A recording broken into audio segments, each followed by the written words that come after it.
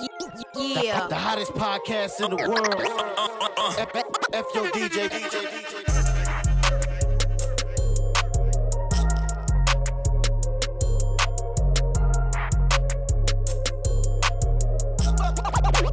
F your DJ, man. Yeah, buddy. Yeah. The podcast, we live one more time. You know what I'm saying? Hey, I'm feeling this. We in the building a couple times a week now. On them real quick. One time. ELR was good though. Man, I'm good, man. Having, living life, enjoying every bit of it. How you doing, man? All right, chilling, here, Milwaukee, holding it down. Yeah. How everything been going back in the mill, man? How y'all been doing out there, man? Shit, living it up, doing what DJs do, I'm down here, I'm like, man, fuck it, let's go live one time.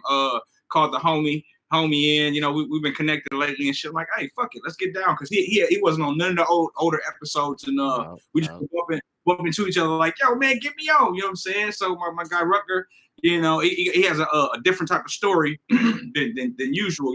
Cats normally, DJ and then get into production and shit like that. But, my man took a whole different angle. You know what I mean? He used to rap, back in the day. Then got into the production. I mean, the promo, promotions and shit. Turned the club all the way up. I don't know if y'all remember Oak back in the day. And then, turned to the site. So, I'm not even going to tell the brother's story. You feel what I'm saying? I'm already giving too much away. But, without further ado, my man Rutger, introduce yourself, bro. What's up, y'all? My name is Rutger Krieger. I'm from Milwaukee. Well, now I live in Milwaukee, but always kind of been in Wisconsin. Started off rapping, I guess, kind of, making my own music. And then, opened up for different rappers back in the day, Yellow Wolf, whatever the works. Then I got into promotions, and I was a club promoter for 4 or 5 years, and then that turned into emceeing in the club for other DJs, and then now here we are. Now I am DJing, so and I'm about 2 years in now, so it's been pretty good. That's what's up. Word. Let's not skip over any of that. So you starting what year? You started off like taking it serious, like, all right, I'm in the game, I'm rapping, I'm good at it. How'd you end up on the tour, or how did all that start? Yeah, so I mean, I was always I graduated high school in 2009. For starters, I went to kind of a boondocks-ass high school. I'm from West Bend, Kewaskum area, which isn't really the biggest of towns. But how far is that from Milwaukee? It's about 50 minutes. Okay, maybe an hour. But a lot of farm fields, a lot of people driving their trucks and tractors to school. So I already know how that is. Yeah, so I mean, basically it was one of those things where like I never fully fit in with anyone. So the moment I graduated, I kind of knew what I wanted to do. So I was always taking like popular remixes of like Drake and Meek and all that stuff, and then I was kind of putting my own twist on it, freestyling over it, whatever. And then I was like, dang, this is actually like pretty cool. Like out of nowhere, like people in my hometown was kind of like messing with me, which was crazy because that's like the hardest place to get any kind of support. Yeah, for sure. But then the moment that I graduated, probably I would say within 2 years of graduating, I went to college out there, and then I moved to Milwaukee. And that's when I really started taking it serious. I started messing with a guy named 4O, who now owns like a huge videography company called Forever Productions. But at the time, he was like one of the gnarliest rappers / producers. So he used to produce all my tracks for me. It was kind of funny because like I spent all this time making like freestyles and like, like rapping over like stuff that I thought was hard, kind of putting my own take on it. And then it kind of took like a funny route because, we had this idea because I think Kiss FM used to do this thing back in the day called Kiss Icon.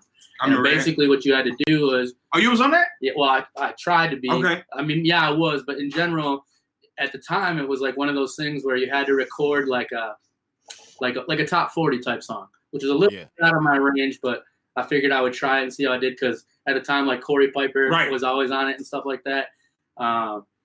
And later down the road, we became really good friends. But in layman's terms, I dropped this song, and it was like me trying to like sing, like some girly type shit. And it was funny because for the longest time, like everybody was like downloading it and playing it like to like almost like as a joke. So I was like, man, forget this. I'm never doing this shit again. And then from that point on, I was like surely just dropping like freestyles to like Meek Mill, like Drake, all that stuff. Like I was always really big on Meek Mill, like as a mixtape artist. You know, like we were talking like pre-Dream Chasers. So once he dropped like Dream Chasers, I was like, man, like, you know, like I feel like one of the hardest songs I knew at the time was Burn by him and Big Sean. And not only just the beat was hard, but like I just feel like both their verses, they was going crazy, like, almost like trying to outdo each other. And I was like, shit, if I can drop a record above that, like on that, like if I can drop a verse or two on that. So I made a freestyle of that song with 4-0. And that was really where I think like I started getting like finally noticed as a lyricist. So then, you know, like I did a bunch of like the, like we would rent out Turner Hall for our birthday and sell out the show ourselves. And then that turned into like the person from Turner Hall hitting 4-0 up about opening up for Yellow Wolf. And then that's kind of how I met Chris Carnes. So Turner Hall, let's not like let's big up what needs to be big up. How many people does Turner Hall hold? I mean, I would probably say like 600. You know, as a local doing your own shows for us, that's real good, bro. Yeah. So what we did is we were always trying to get these shows and I feel like we were kind of shooting too low. We were kind of more or less shooting for like clubs and stuff and like I don't know. But then basically through that we were just like, why don't we just see what it costs to rent out Turner Hall? So actually my 21st birthday was me and 4-0 headlining Turner Hall, and we hired the openers, we hired the DJs, we paid the hip hop insurance, we put down the down payment, like all that stuff. I mean, mainly 4-0 had the money at the time, but regardless. So you had to get some hip hop insurance for the venue? Yeah, you had to get like I think it was like $1,800. It's $1,800 to get insurance on a hip hop or a rap show. So we had to play in front all that. But then we ended up making it back. Like I think we had like 300 or 400 people in there, which is like pretty crazy for like no one knowing who we are, and for me, fresh into Milwaukee. And then it went so well, which was super tight, that when Yellow Wolf was doing the Slumerican tour, aka like Ritz was on it, and this was before Ritz signed with Tech 9. But like now he's with Tech 9 and he's doing his thing. And then Chris Carnes, who is a Red Bull freestyle champion, he was the direct DJ like opener. So that's how I met him, and I was just like, man, the shit that he's doing is crazy. And actually, he was dope back then too. Yeah, he was. I mean, some of his, he does these mixes on YouTube, like I think like 6-7 years ago, that just impressed me so bad. It was like an entire hour's worth of like wordplay. I want to say it's like masters of their like, I forgot exactly what it was called, but I mean, some of these things are like in the 6 digits in views for a DJ just doing wordplay videos. You know, when I first seen him live was the time that we opened up with them, and I mean like if I remember correctly, homie had like an Akai like machine, like a controller, and there was a moment where like he DJ, but he would like get up in front of the whole crowd and like make a live beat in front of the crowd, like right on front, like right on his fucking chest with a controller. And I was like, man, this shit is craziest. And that was when I like kind of was really like opening my eyes to it all. Like, man, this is crazy. Like people like DJs actually throwing a live show. You know what I mean? Right before Yellow Wolf is crazy. Like, homie was on the Red Bull 3 style stuff. And then, like, I don't know. I just became a big fan at that point. And then from that point there, like, I think me and Chris are still, like, friends on Instagram and shit. And he's still, like, I think he does, like, tours with Pretty Lights and shit now, which is huge. But from that point then on, I mean, the music thing wasn't really making a whole ton of money. So I went back to college. And through living on the UWM campus, I got into, like, club hosting. So actually, Dick's, I want to say 5 years ago, when and Dick's was in the prime. So we don't want. I hate to cut people. We don't want to skip the process because people need to understand the process, bro. Like, and people think you're new in the game. Whether you start off as a rapper, like this whole culture, man, it's more than one hat you can put on. So you on a tour bus. Let's just explain this, bro. Let's just break it down. Touring, paying for your spot on the bus. Yeah. Can we dip in that to a little bit? Sure. So I mean, this is for all like up and coming artists, whether that's DJ,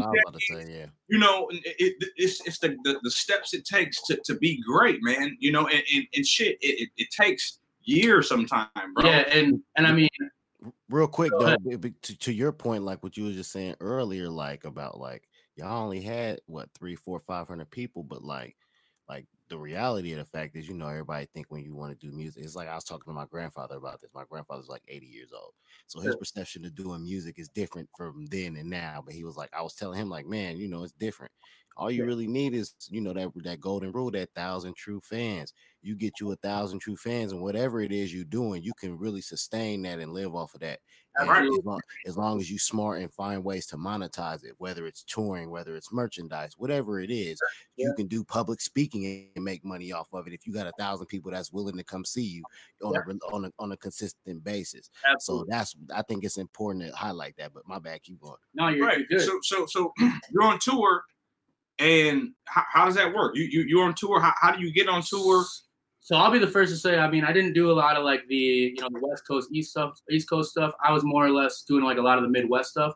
But I will say, the tour thing is kind of where you notice like how hard the music industry is. I want to say, funding the music, having a record deal and all that is finding that is tough. And yeah, it is. But just sheerly like being on tour is hard. Like, I don't know what your experience was, but mine was, I was young. I was like 21 years old, 22.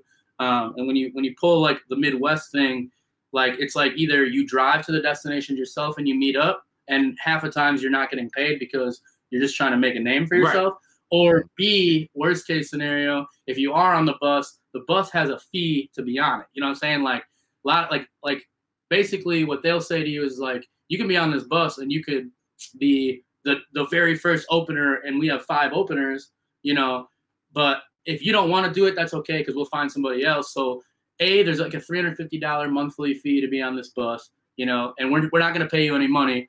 You got to buy your own food. You got to buy your own clothes. You got to do your own laundry, whatever, So that's really where I think like it gets lost in a perception of once you're on a bus, it's good to go. Yeah, but you're good. So that's why half the time I would drive to a lot of my own stuff. But being on the bus, when you were doing that, it's different. Like, a lot of the times you don't always get to meet or hang out with the headliner because they're doing their own thing or they got their own family time or whatever. And then B, you're paying all this money out of pocket just to get a ride to where you're going. That like a lot of people end up going home and having to stay home and save up some money for a year, 2 years. Get back out. Once that shit gets done just to get back out again, because it costs so much money to just get your name out there. And it's a lot different now because this was like a time where we were switching from, now if you're hot on social media, or if you got a record on SoundCloud, or if you got 100,000 followers on Instagram, you can go and be like, yo, give me 10 grand and it's cool. But like this was a time where like MySpace was still the bigger thing.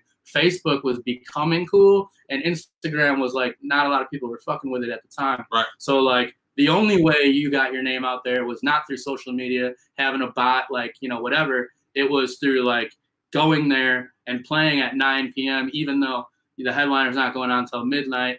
Just hoping that 50 people that got there early to get a front row spot would remember you and maybe like go check out your MySpace or whatever, Right. So this was at a time where like, I mean, social media was there, but it wasn't what it was. I mean, now, I think 2010, 2011 is the time I'm talking about, and like it just wasn't as easy as it is now to put something out on the internet or be a good looking dude on the internet and then get a DJ career, an artist career through that way. Because I mean, how many DJs do you know that are touring nationally that like are playing like a pre-made set, you know what I'm saying? Or like they're playing a mix basically an hour, and they're getting $20,000 because, I'm not going to name any names, but in general, we didn't have it like that. No. So basically that was the struggle. That was the beauty also in the breakdown, I guess. But that's why I had to come back home once that got finished. And once I was like, because my parents were basically on the whole like, okay, you did this.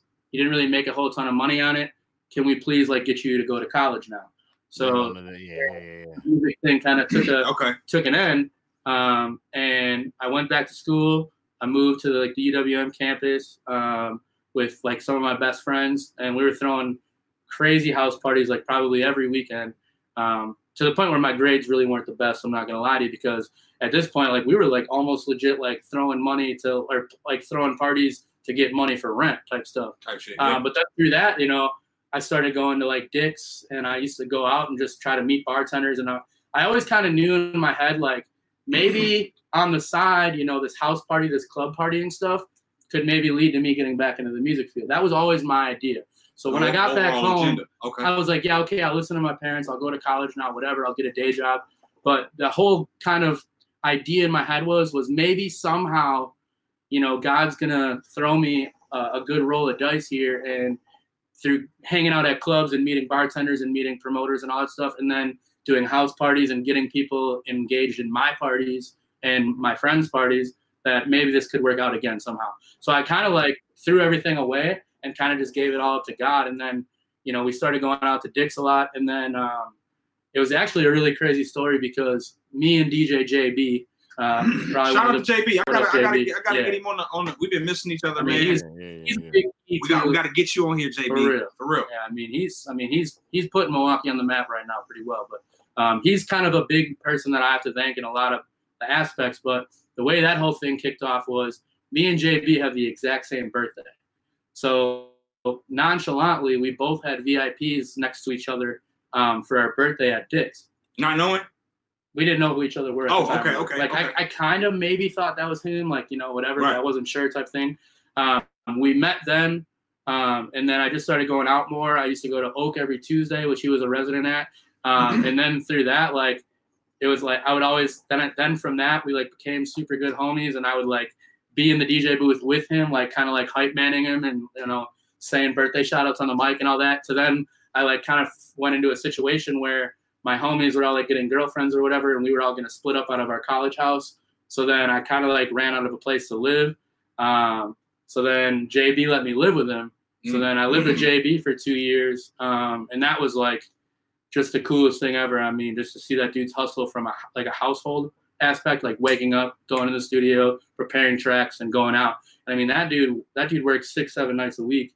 Like he's got like 6 weekly residencies, which is absurd. But so then I would just go out with him, you know, and then that turned into like us talking to Mike, who was pretty much the front man at Dick's at the time. Now he's at 720. Shout out to Mike. But, you know, and then he gave me my first chance as a promoter, and we started the Milwaukee House Party, which just recently ended, but I'm super thankful for it because that party lasted 4 years. Super good. Every Friday. And then, you know, basically through like watching Jay, learning through Jay, I was like, you know what, I actually really like this stuff. And I think Jay does it, you know, differently. Like he really cares about all of his nights. He curates them.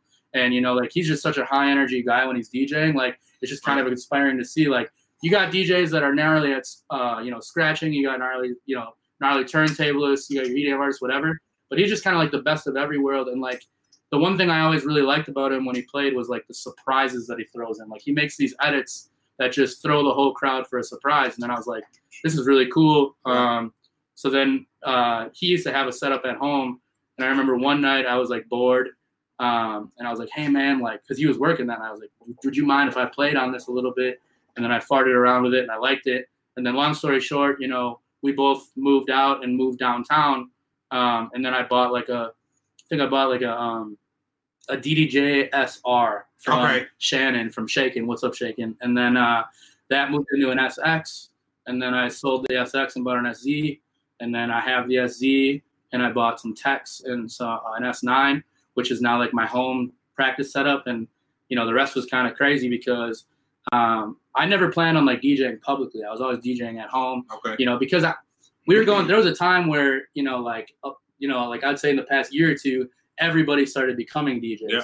And I was kind of like, fuck, man, I don't want to be this guy that's like going to get hated on for it, you know, because I started off with all these other routes and now I'm just getting into it. And then it's going to turn into this hate fest. But luckily I kind of followed like Sopa and Dex's shoes. So let's rewind just a little bit. Now, the DJ scene, I don't want to be the guy that just hops in, you know, and everybody thinks like I'm just coattailing, you know, but which is really the main thing that I wanted. I didn't want to go until I was at least somewhat ready. Right. You know, I wanted to make sure that everybody knew that I was serious about it. But you've been serious about the music since the start and the grind. It might not have started like I did. Sure. You know what I'm saying? Carrying crates, hopefully get a 5-minute spot before Doc B goes on at this prime or this, you know, but it's still all the grind. It's the whole grind, man. You have to start somewhere, and you've been started. Yep. And people think that just because you just now on the wheels presenting yourself as you, right, now people go, oh man, dude, man, he just getting he getting all these breaks because he know everybody or he a promoter or da da da da. But nah, man, it's a grind, man. It's I mean, if anything, I probably just went about it the reverse way of everybody else. Right. You know, most people learn how to DJ and then they have to learn how to get people to the club every weekend so they can stay booked. You know, so I get some people. The truth of the matter is too is like, man, and I think this is a good like almost like a mission statement for even this podcast in regards to like we talking about F Your DJ. I feel like when we talking about a DJ, it's really a representation of the culture. You know what I'm saying? It's not even about just DJing, because a lot of the stuff that we talk about on here can be applied if you're a promoter, an artist, a producer. You know what I'm saying? And a lot of times it's interchangeable. People who are producers or artists, and you know what I'm saying, et cetera, et cetera. Like that's just a part of, you know, the culture that this like hip hop thing is. Like I think that's, and not just hip hop, but I'm just saying like in general that culture. You know what I mean? Yeah. So which leads me to my next question. So does a DJ need to be a promoter in some way, shape, fashion? So I watch these podcasts pretty avidly. Right. And I noticed you guys ask this question almost every time. If we're talking a couple of years back, no, not necessarily. Right. We talk about time and climate. Exactly. You're 100% correct. In this day and age, absolutely. I really do feel that. Not only because I was that and not, you know what I mean, and now it just thinks well, but it really helps to have some kind of positive reach to people around you. I obviously think that there's a certain like at least bare minimum amount of skill you need to have to go with that promotion. But I do believe that in today's day and age, if we haven't already like settled the debate, I believe that promotion is a very large part of your schedule. Yeah, I think it is too. It's one thing is like let's deep dive a little bit into it. So I always see, as of late, I'm promoting my night. I'm Monday night at Mango's. I see cats, you know, like in New York, I put like a funny picture, like, you know what I mean? Is that like the new thing to do? Yeah. Or, you know, you'll put up a chick, you know what I'm saying, with no clothes doing something like this, like, oh, meet me at Mango's, you know what I'm saying? We got hot wings or something weird like that. You know what I mean? I live off of it, bro. You know, so elaborate. How do you come up with that stuff to just, because I'm not gonna lie to you, bro. Like I'm the dude that go, man, pull up. You know what I'm saying? Type deal. Hashtag pull up. I'm on the decks tonight. I mean, we're all guilty of that. Like sometimes, you know, I've had a long day, I'm tired as hell, and I get lazy with it. But for the most part, I think that the funny promo is like the best promo. When I was like early stages of promoting, Jay still does this actually, but one of the coolest things that we used to roll with back in the day was Who Did This? And we actually made a monthly party at Oak and then Site called Who Did This. What was that? So essentially the way it started was, I think Jay started taking pictures of like people at Oak on Tuesdays getting like super fucked up. Like, let's say they were like passed out on a chair. It was their birthday. They were passed out on the chair with like a bottle on them or something. And then he would post that photo with like hashtag Who Did This, you know? Because like the first thing you're going to think when that person wakes up the next day, like, damn, who did this shit to me? You know? Right. So then it turned into like, I was the Who Did This guy hella times when me and him were kind of rolling together. Too many times. But like, you know, like I remember one night it was like crazy as hell at Oak on a Tuesday. I was in the booth with him. He was playing. This was before I was DJing. And like I was headbanging so hard that I headbanged the motherfucking CO2 tank. Right. And the logo of the CO2 tank was bruised on my forehead. Like legit concussion and everything. They're like, I still sometimes see that photo like come up, you know? So like I always think the funny promo is the good promo. You know, like somebody who I really respect right now, I think they're killing the promo game, is like Strategy and Dolo in Chicago. Okay. Like every week they try to take like a 90s or 2000s or even a modern day like TV show or movie, and they'll make like a 1-minute skit of it with them in it. Wow. For their party. So like for example, like when the Packers were in Chicago the other week, one of the coolest ones I've seen them do was they made one of like the Packers being in town for the Bears. And you remember like the Saturday Night Live skits where like the Bears guys would sit all around the table. They remade that skit of like, and Strategy was like choking on some food or whatever towards the end. It was like them, they kill that shit. Like they make a full ass fucking production value of it. But in layman's terms, I mean, there's like cool promo, like, you know, like the DJ walking in slow-mo in a video with his backpack up to the shit, you know, and then, you know, everybody's hands in the air. And those are cool too. But I just think the funny promo is the best because I think that, you know, none of us are like rock stars or celebrities really, you know, we're cool with the people that go out with us. You know, we're not cooler than them. So if we're cool with them and we're not cooler with them, I think it lets them know that we're humans just like them. Accessible. When, yeah, it just lets you know, like, I'm a real ass human being too. Like, I just headbanged my ass on a CO2 shit and I got a concussion from it. I was partying so hard, you know. But like, y'all have been there. You know, your 21st birthday, you probably threw up on a cop car, whatever it be. Right. So that, like, you know what? It's more like a come hang out with me than a come see me because I'm this big fucking name type thing. Right. So I think the funny promo lets you know it's a little more personable. Right. And I just think that the best way to reach somebody is to make them laugh. You know, the best way you know someone's happy and they're willing to go out and see you is by making them laugh. I think so. I always like a good funny promo. Word. Hell yeah. So what's next for you, bro? Right now, I've just been kind of it's really hard for me right now because I'm probably one of the, you know, remaining dudes that work a full-time day job. I work for Google during the day, which is cool. And then I try to DJ as much as I can at night. But, you know, I'm kind of at this zone where like I average, like, let's say like 15 gigs a month. I want to do more, but, you know, like I have a homie out in like Detroit and another homie out in like St. Louis. They'll hit me up, but it's like, I can't do it because 6-hour drive there, play in a 6-hour drive. You gotta make it.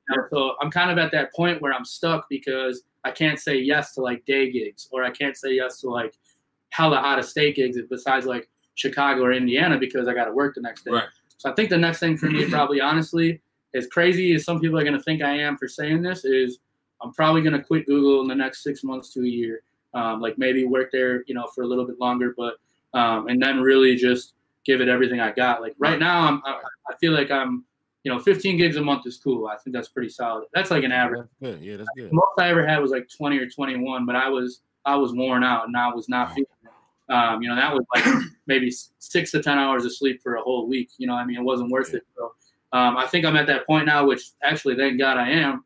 You know, I think it's a blessing in disguise to be at that point where you can't take any more gigs because the day job gets in the way. But I think that's the next move so that I can start opening myself up and really start giving it everything I got. Right. Which is a harder thing to do, bro. You know, because there aren't no to-do lists, there are no task lists for you handed to you. Like, all right, cool. As a DJ in the daytime, this is what you do. You have to make money. You have to go seek money. You have to make a list of things for you to accomplish. So by the end of the week, you are making steps towards that bigger goal, man. You know what I mean? So I look up to these younger guys, bro, because it's now the now time, and you're going and using whatever resources that you have, bro, and you have to just move and truck forward, bro. And I see that. I see it. You know, this guy is making moves. Y'all better recognize, bro. Y'all taking it for a fucking joke. Right. Man's in the back door, like, hey, man, give me. You gotta put some respect on his name. One time. How can catch y'all reach you? Instagram is probably the best. I got my handle's just Rutger Krieger. Otherwise, I have that same name on Facebook. Whoa, spell that, bro. RUTGER. So like it's like the college, the Rutgers minus the S, and then Krieger. So that's probably the easiest way to get in touch with me. Otherwise, RutgerKriegerBookings@gmail.com. Word. Shit, you know, that's how we do it real quick. If you DJ the podcast, ELR, what's good with you? Hey, man, you know, we just gotta, I feel like there's a lot of gems, you know what I mean? Somebody better hit replay, go back, you know what I'm saying? Catch you a little something. For real. Sharpen up. You know what I mean? You can start a finger. You know what I'm saying? DJ, a podcast for DJs, by DJs, ELR, my man Rutger right here. And this is how we do it, man. We'll catch you next time. Thank y'all for having me. No problem. The hottest podcast in the world. F your DJ.